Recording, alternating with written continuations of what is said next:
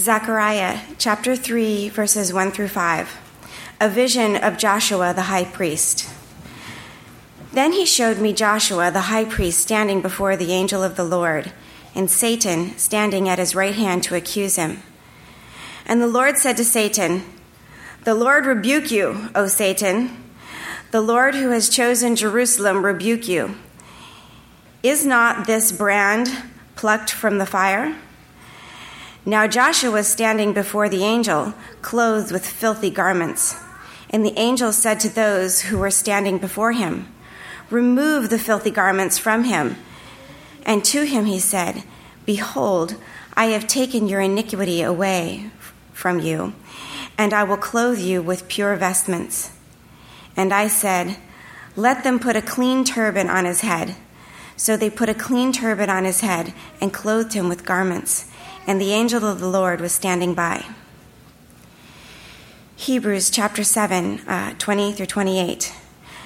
And it was not without an oath, for those who formerly became priests were made such with an oath. But this one was made a priest with an oath by the one who said to him, "The Lord has sworn and will not change his mind. You are a priest forever." This makes Jesus the guarantor of a better covenant.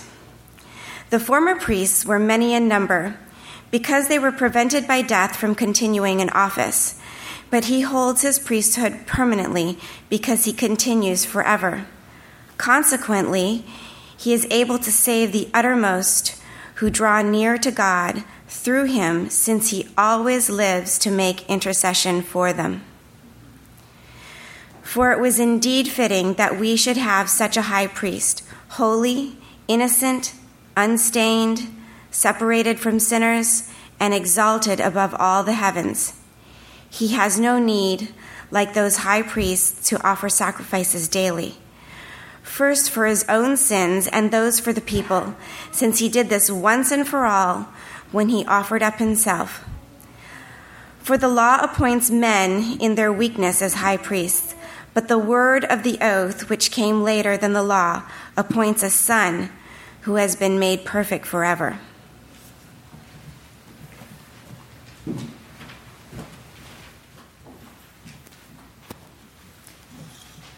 And thank you, Alice.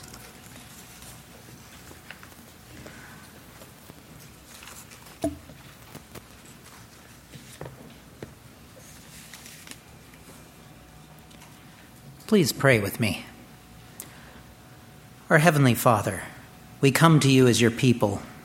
Some of us come in joy. Some of us come in great sorrow. All of us come needing you. And we acknowledge that you are with us. Jesus, though you have ascended, you have sent your Spirit. We pray that you would fill us with your Spirit. We pray that we would experience your grace and your gospel. I pray that you would anoint my words and feed your people. In Jesus' name, amen. It is a joy to be here, and it is a joy to preach on a passage like this, or a couple passages. Our text today is going to be verse 25. Consequently, he is able to save to the uttermost those who draw near to God through him, since he always lives to make intercession for them.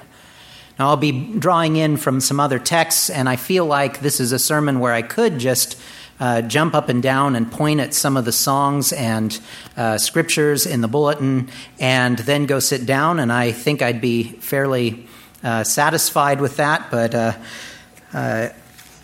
we'll do a regular sermon since that's what we expect. And Pastor Nathaniel has already alluded to the ascension of Jesus, and that's where I'm going to begin. This is Ascension Sunday as well as Mother's Day. Again, happy Mother's Day to you, and happy Ascension Day. And the story that Pastor Nathaniel told the children is one of my favorite moments in the Bible. I think a very human moment, a wonderful moment where you have the disciples and they're with Jesus and things are great. He's back. And they ask Jesus a question that I suspect they've been dying to ask him. Acts 1:6, "Lord, Are you at this time going to restore the kingdom of Israel? And it's my suspicion that this is their way of saying, okay, Jesus, we get it. We didn't get it before. We didn't understand how you had to die, and that really freaked us out, and we didn't really understand what was going on, but now we get it. You had to die. You had to be raised again for the sins of the world, and now's the time, right? Now's when we get to kick the Romans out and put you on the throne of David and see the fullness of the kingdom of God come, right? And the answer they get is certainly not what they expect. They're probably expecting, yes, this is it. Strap on your swords, guys. Get on your war horse. We're riding into town. Instead, Acts 1, 7-9.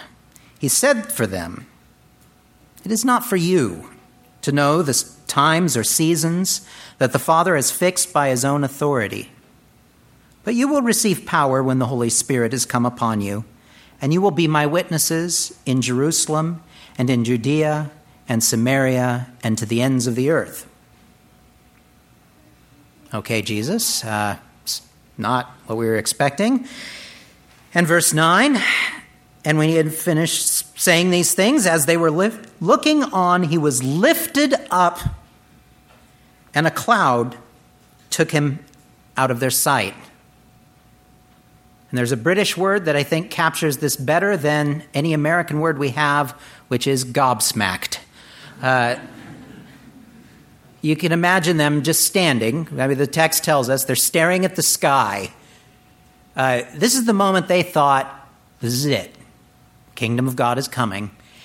And Jesus starts floating and keeps floating, kind of like when a little kid lets go of a helium balloon, and you watch that balloon. Or if you've seen one of the little rice paper lamps that floats up into the sky and keeps going and going, and you wonder, how far can it go? And you can imagine the disciples just confused beyond all belief. The one that they thought was going to ride into Jerusalem, finally, has gone into heaven. And we don't know exactly how long they stood there, gobsmacked, staring at the sky, probably feeling rather silly. But we know an angel has to show up and say, guys, and it doesn't say in the text, close your mouths, but at least semi-implied, Jesus isn't coming back the way right now. Go. Close your mouths. Go home. He'll be back later. Same way he left, which is a promise from God that we should hold on to. But it raises a big question that I'm sure they were asking. I'm sure they were thinking in some sort of terms like, why? Put into English, why? Why did you leave? Jesus, why? Why leave your people? Why leave the disciples? Frail as they are, we know there were about 120 Christians waiting in the room when the Holy Spirit comes, which means you could fit the entire Christian church at the time in this room and still have a few seats left. And Pastor Nathaniel in his sermon last week mentioned there's a part of us that really wishes Jesus was just here with us now. Why not stick around? Why not be present here so that we could at least watch him on television? If not, go and meet with him personally. And we get a few answers to this question in Scripture. I'll be focusing on one of them, but it's worth mentioning the others. The first is what Jesus himself says in Acts 1. I'm going away, and you will receive the Holy Spirit. We don't understand why it has to be that way, but Jesus says, I'm going away so that you may have the Holy Spirit. He says this in the Gospel of John. We also learn when Peter is saying that he's not going to deny Jesus, Jesus says, Yes, you are. You're going to deny me. And then some of my favorite words in the Bible, there are lots of favorite words in the Bible in this sermon. Jesus says, but don't worry. There are many rooms in my Father's house, and if it was not so, I would have told you. But I'm going to prepare a place for you. So the second reason Jesus leaves is because he is preparing a place for us. He is getting ready the new heavens and the new earth. And the third reason, which is what we're going to focus on today, is that Jesus ascends into heaven to be our intercessor. He ascends into heaven so that he, at the right hand of his Father, will speak a good word about you before God. As we get into our text today, I want to say just a couple words about the book of Hebrews. We're jumping right into the middle, and we're jumping into an argument that's been going on for a while and will continue. One of my applications for today, or for the week or month, is read the rest of the book of Hebrews. It's really amazing. And if you've never read it before, it is full of hope, full of joy, and its core message is the superiority of Christ as our mediator, as our sacrifice, as our prophet, as our priest. The book of Hebrews is a sermon written to Christians, we think. It doesn't start out with the words of a letter. It may have been a letter. We're not entirely sure, but it sure reads like a sermon. As for who wrote it, for a long time it was traditional that it was written by Paul. Certainly Paul would say many of these things if he didn't write it. Certainly possible he did. There are a couple indicators that make biblical scholars think doesn't quite fit Paul. Paul always says, I received the gospel from Jesus directly. The author of Hebrews at one point says, the gospel that we received from others. So this makes us think that very likely this is a second generation Christian, or at least a first generation Christian who was converted by someone else. There are lots of people that could fit, and I'm not saying they did, but a guy like Timothy, a guy like Apollos, any of those kind of guys, Titus, there are all kinds of suggestions, but someone like that seems to be the author of Hebrews. And as for the setting, we think it was written probably before 70 AD, before the destruction of the temple. The reason is it seems like this is written to a group of Jewish Christians who, though they're convinced of Jesus as Lord and Savior, are considering going back to the old ways of Judaism. The Bible has a lot to say about Gentiles and Christianity. This is written to Jews.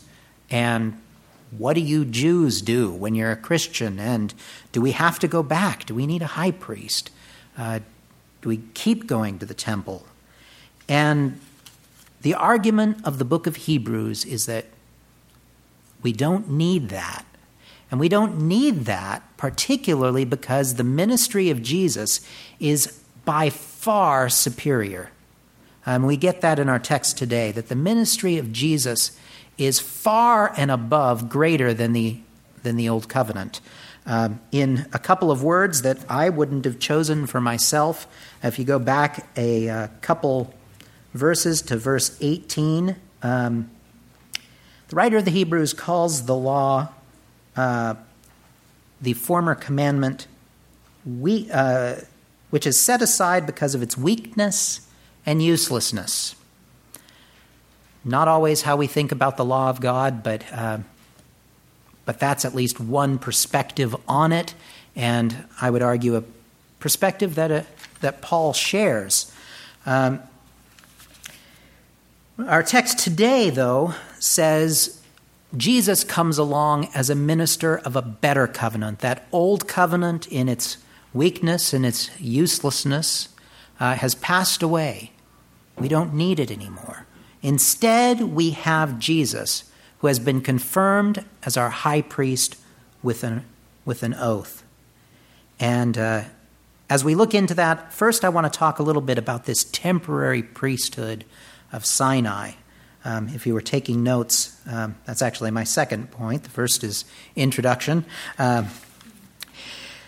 And in the Old Testament, if you know your Old Testament well, you might be familiar with this. If you don't, that's okay. The Israelites had priests set aside by God. They were members of the tribe of Levi, and they had a very specific job of going before God on behalf of the people. And you had one person who was called the high priest. His job was to go into the Holy of Holies once a year by himself and sprinkle blood on the Ark of the Covenant and to make intercession on behalf of the people.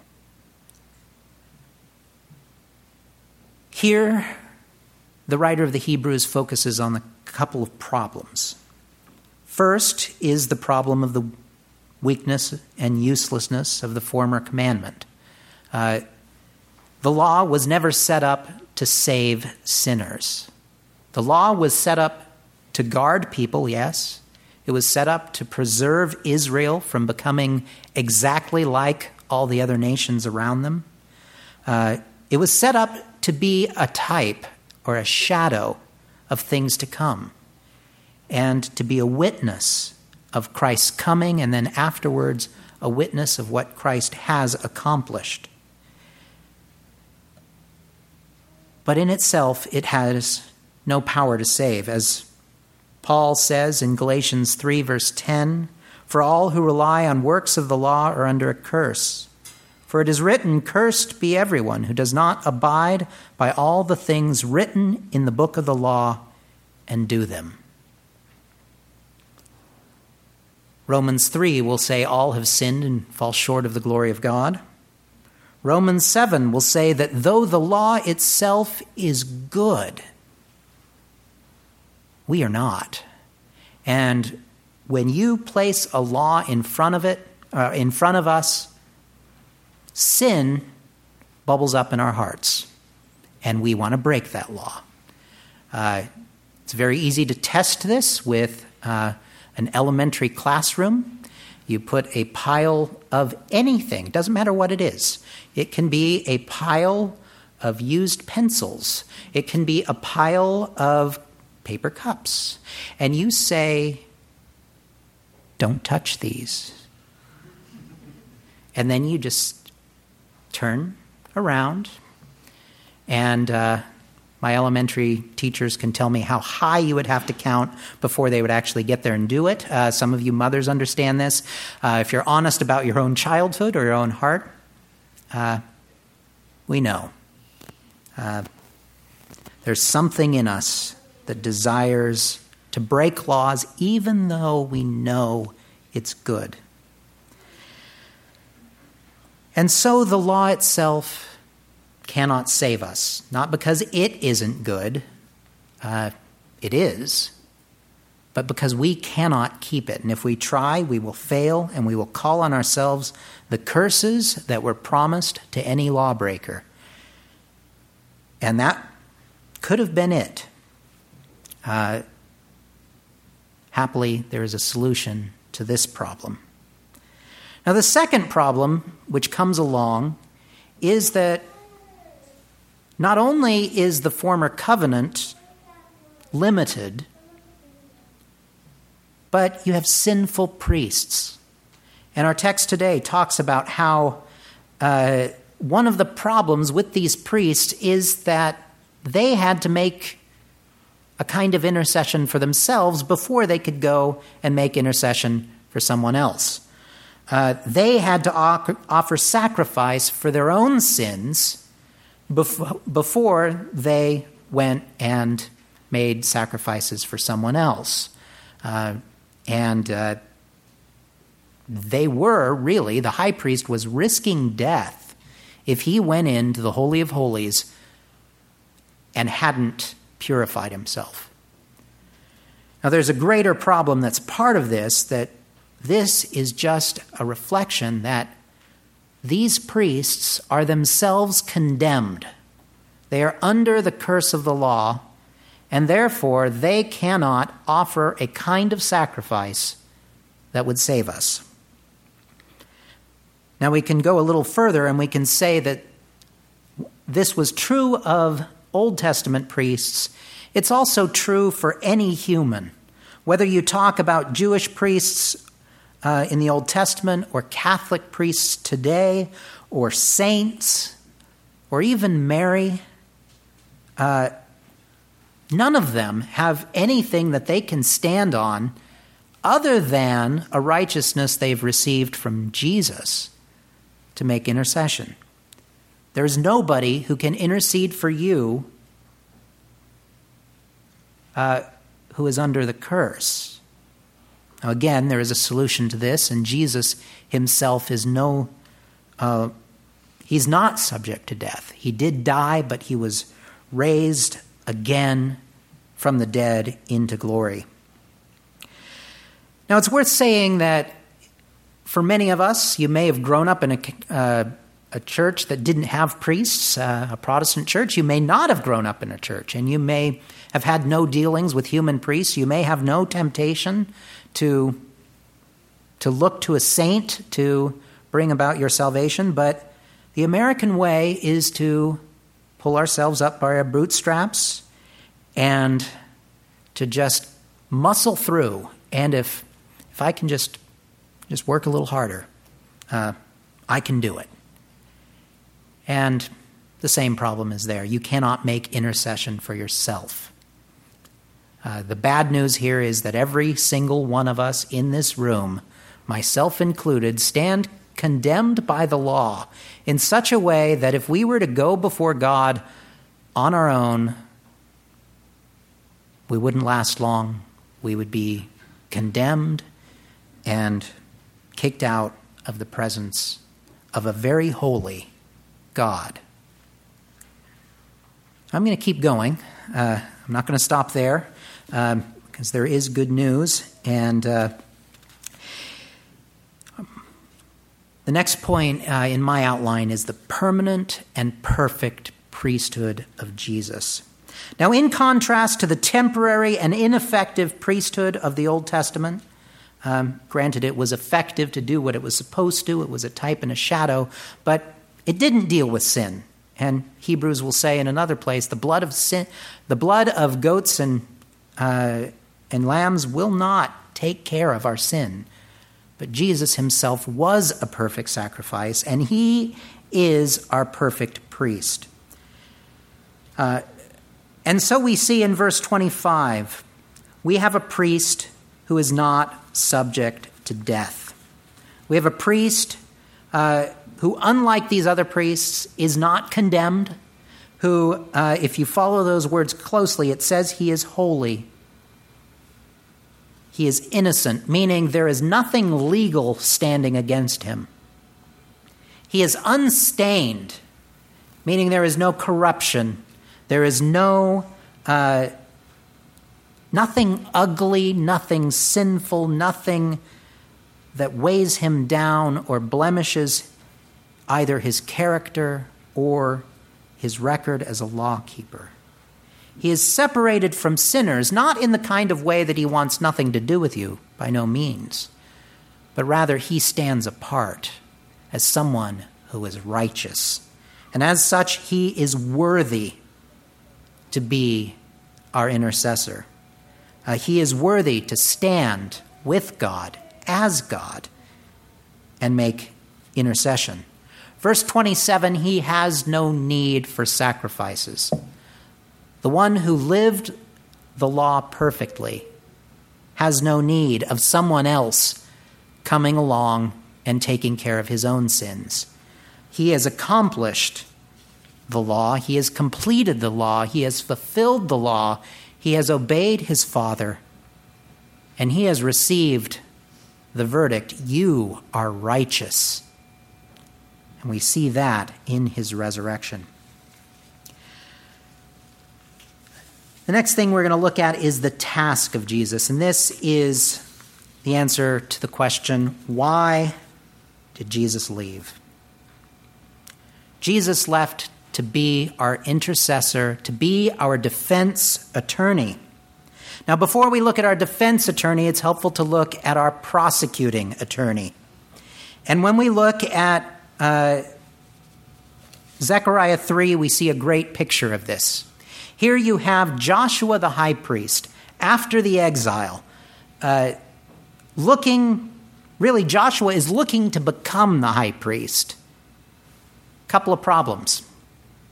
In order to have a high priest, you need to consecrate him in a temple. There's no temple. In order to have a temple, you have to dedicate it. Who has to dedicate it? The high priest. So you've got a little catch-22 here, and you have Satan saying, I've got you. This guy's not worthy of becoming a high priest. This guy's a sinner.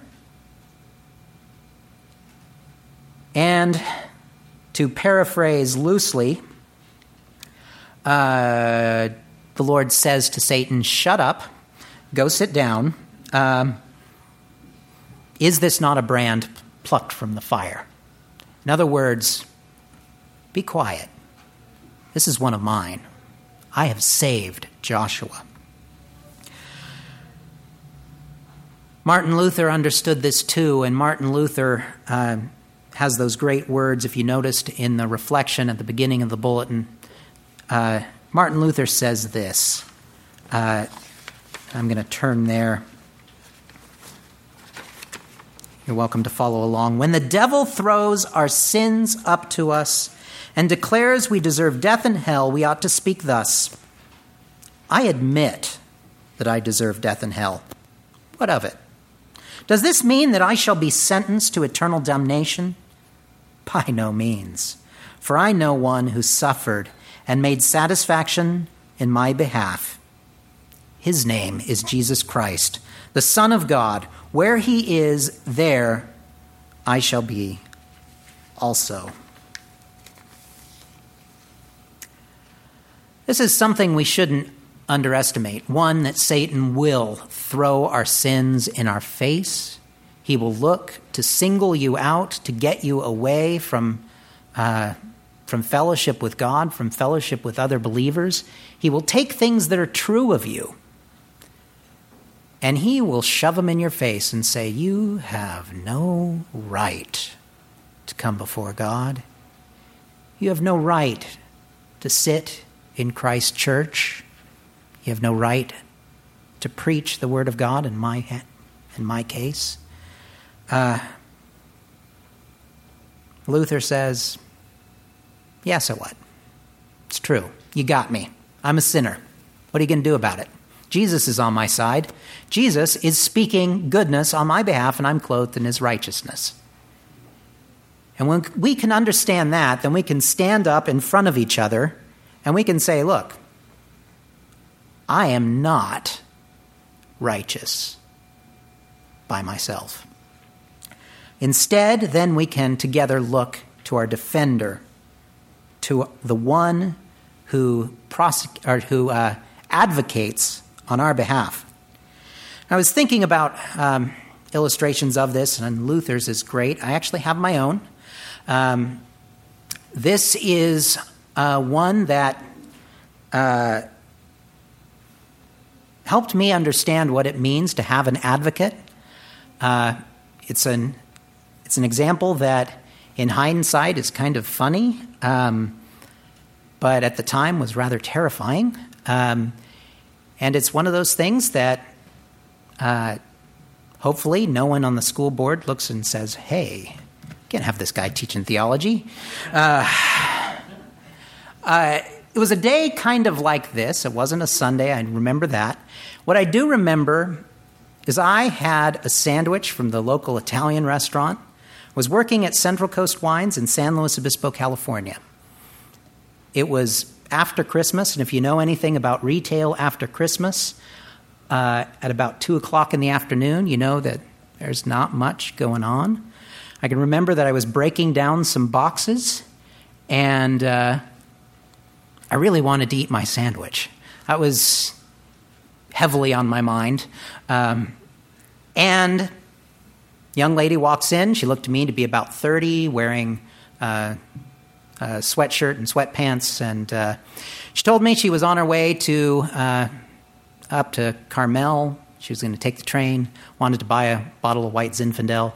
And she looked 30 to me. And I know better. I know when someone comes up, you say, "Can I see your ID?"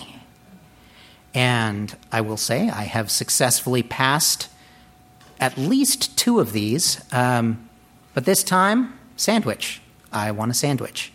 Really want a sandwich. Kind of bored, want a sandwich. You look old enough. Okay, on we go. I also remember that I was wearing a striped rugby shirt, which was helpful as the police were snapping my picture with my name.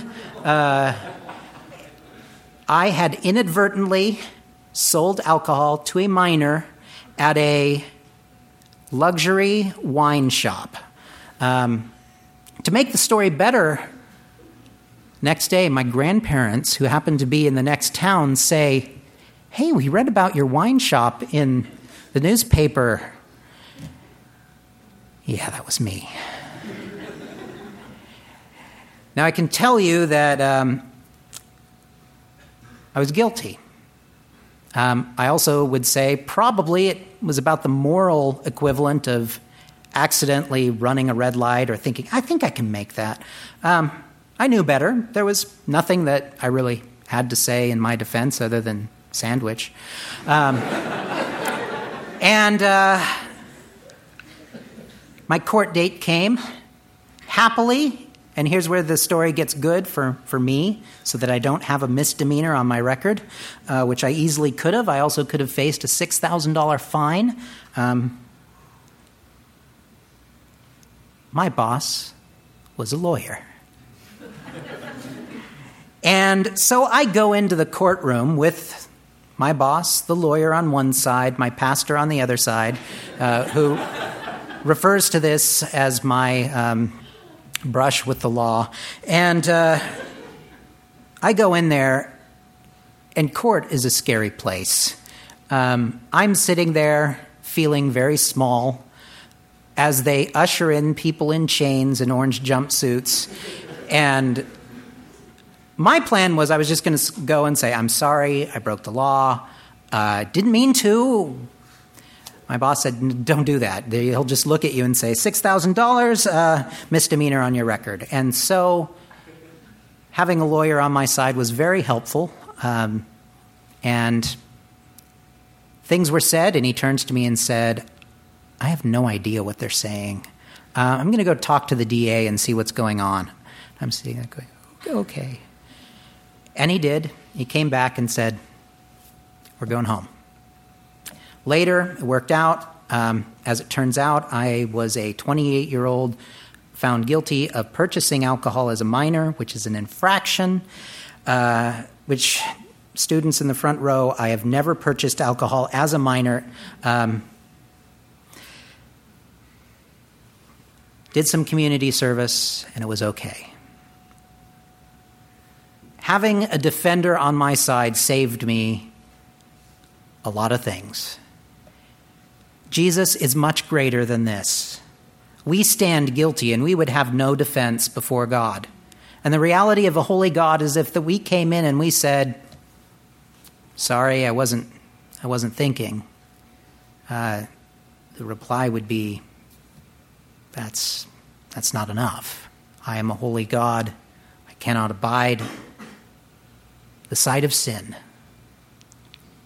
But the good news is that Jesus is our defender. And as we saw in Zechariah 3, so we see in our own lives. Jesus is our great high priest who has kept the law, who is one with the Father, and therefore when he says to the Father, "These are my people, I have paid for them," the word that comes back is not, "Get out of my sight," but "Welcome home. Welcome home, my son, my daughter. You're home now. Satan, Be quiet. This is one of mine. How do we respond to this great salvation? One, we should be incredibly joyful, recognizing that we live in a world that is broken, recognizing that there are many among us who are hurting today.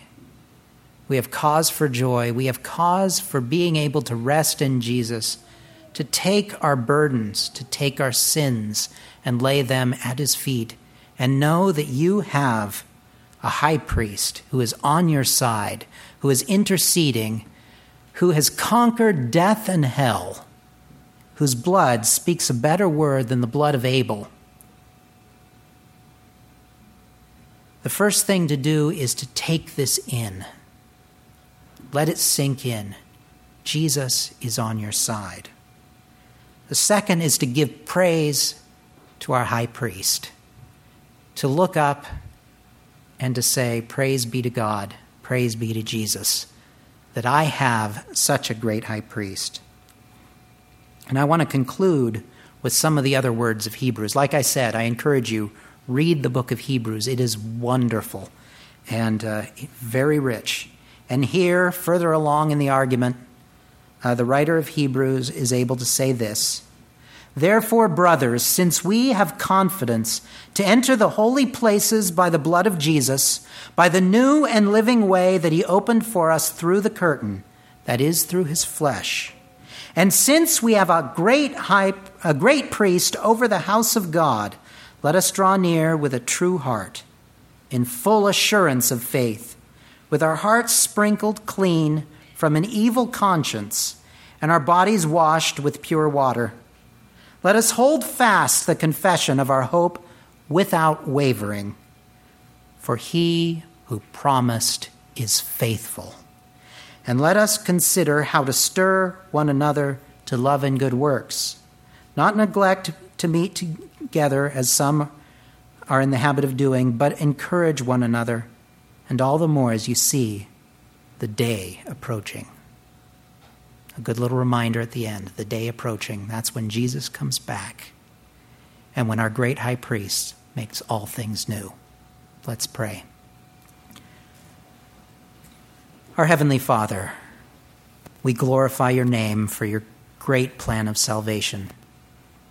Son of God, Lord Jesus, we glorify you for taking on our sin and killing it in your flesh. We glorify you for being the one who was so righteous that the Father said, "Be raised from the dead." And we are so grateful that we are united with you, Jesus, and that when that verdict came, "Be raised from the dead," it applied to us also. Fill us with your Spirit, who you promised to send. I pray this in Jesus' name. Amen.